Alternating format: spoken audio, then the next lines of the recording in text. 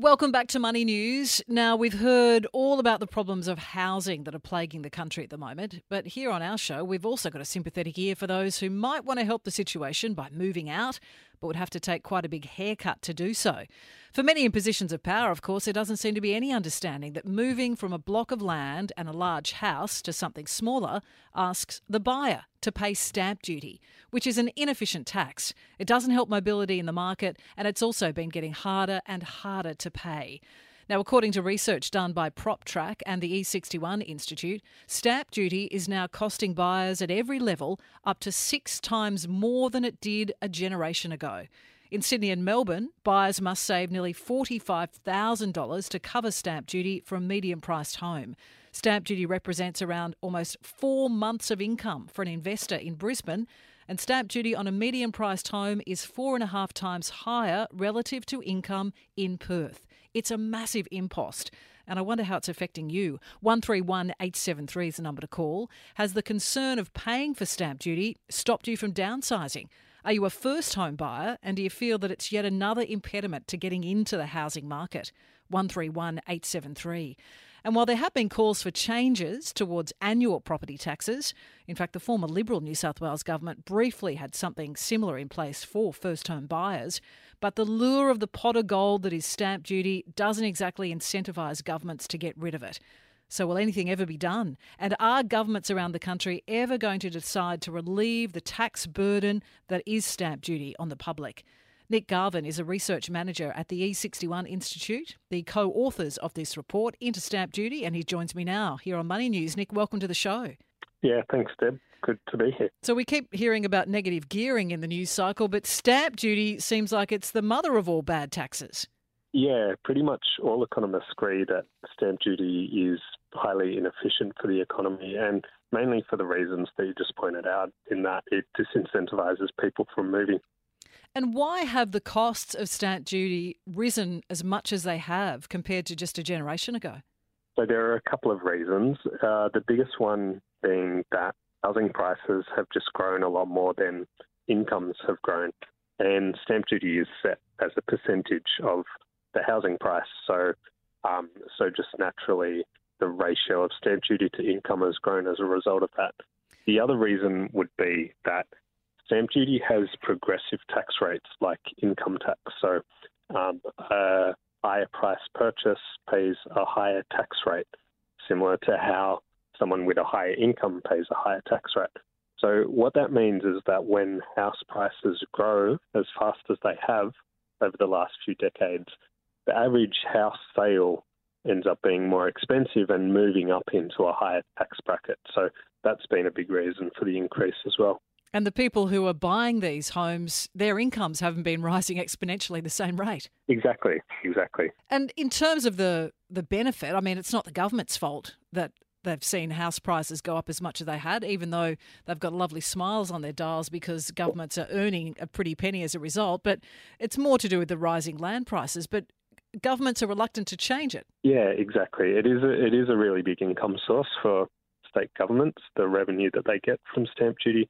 But these big increases that we've seen have not been a result of them actually changing any policies. It's just that the stamp duty policies that are in place just have this natural interaction with rising house prices. That means that we end up paying a lot more stamp duty now. And you've looked not just at the immediate costs of stamp duty, but also the flow-on effect that it has to other life decisions. Run through what you've uncovered.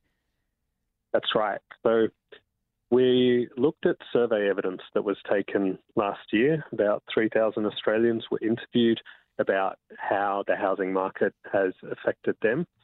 And what we see is that quite a lot of people report that due to housing costs, they've delayed moving homes or changing jobs or having children as well.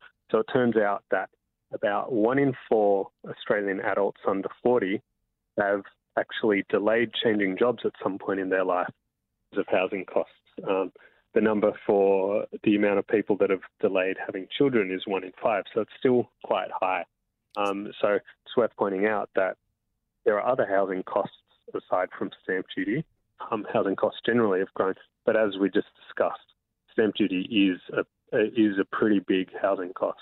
So in terms of the universality of this problem, I sort of did a bit of a run through going through different states, Sydney, Melbourne, Brisbane and Perth as well. Were you surprised, because the housing markets are different in every capital city, at how much of a universal problem stamp duty has become?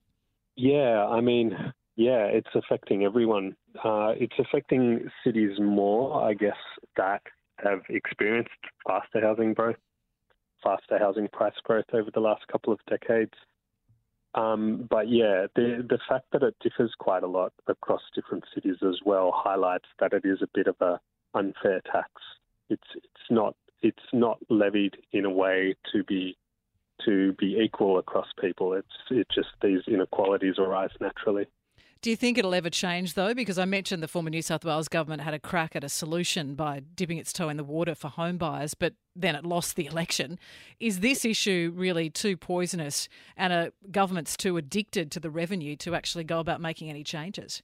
Yeah, it's hard to say. It's a large revenue source, so realistically, we're probably only going to see stamp duty go if it's replaced by a different type of tax.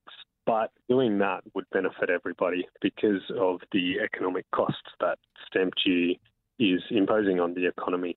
So it's natural to ask, why would we want to get rid of this tax if I just have to pay a different kind of tax? But the reality is that other types of tax would not get in the way of people moving homes, would not cause them to delay changing jobs, and would not do the damage to the economy that we suspect is done by the fact that people are just less mobile as a result of this.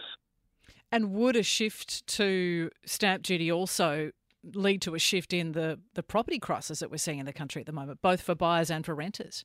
Yeah, so you made a good point before in that one of the big issues with stamp duty is that it stops people from downsizing. So someone that might have a few spare rooms and live fairly close to the city centre and want to move further out may decide not to, because while they'd be able to buy their new place by selling their old place, they'd still need all the extra cash to pay stamp duty on top of that.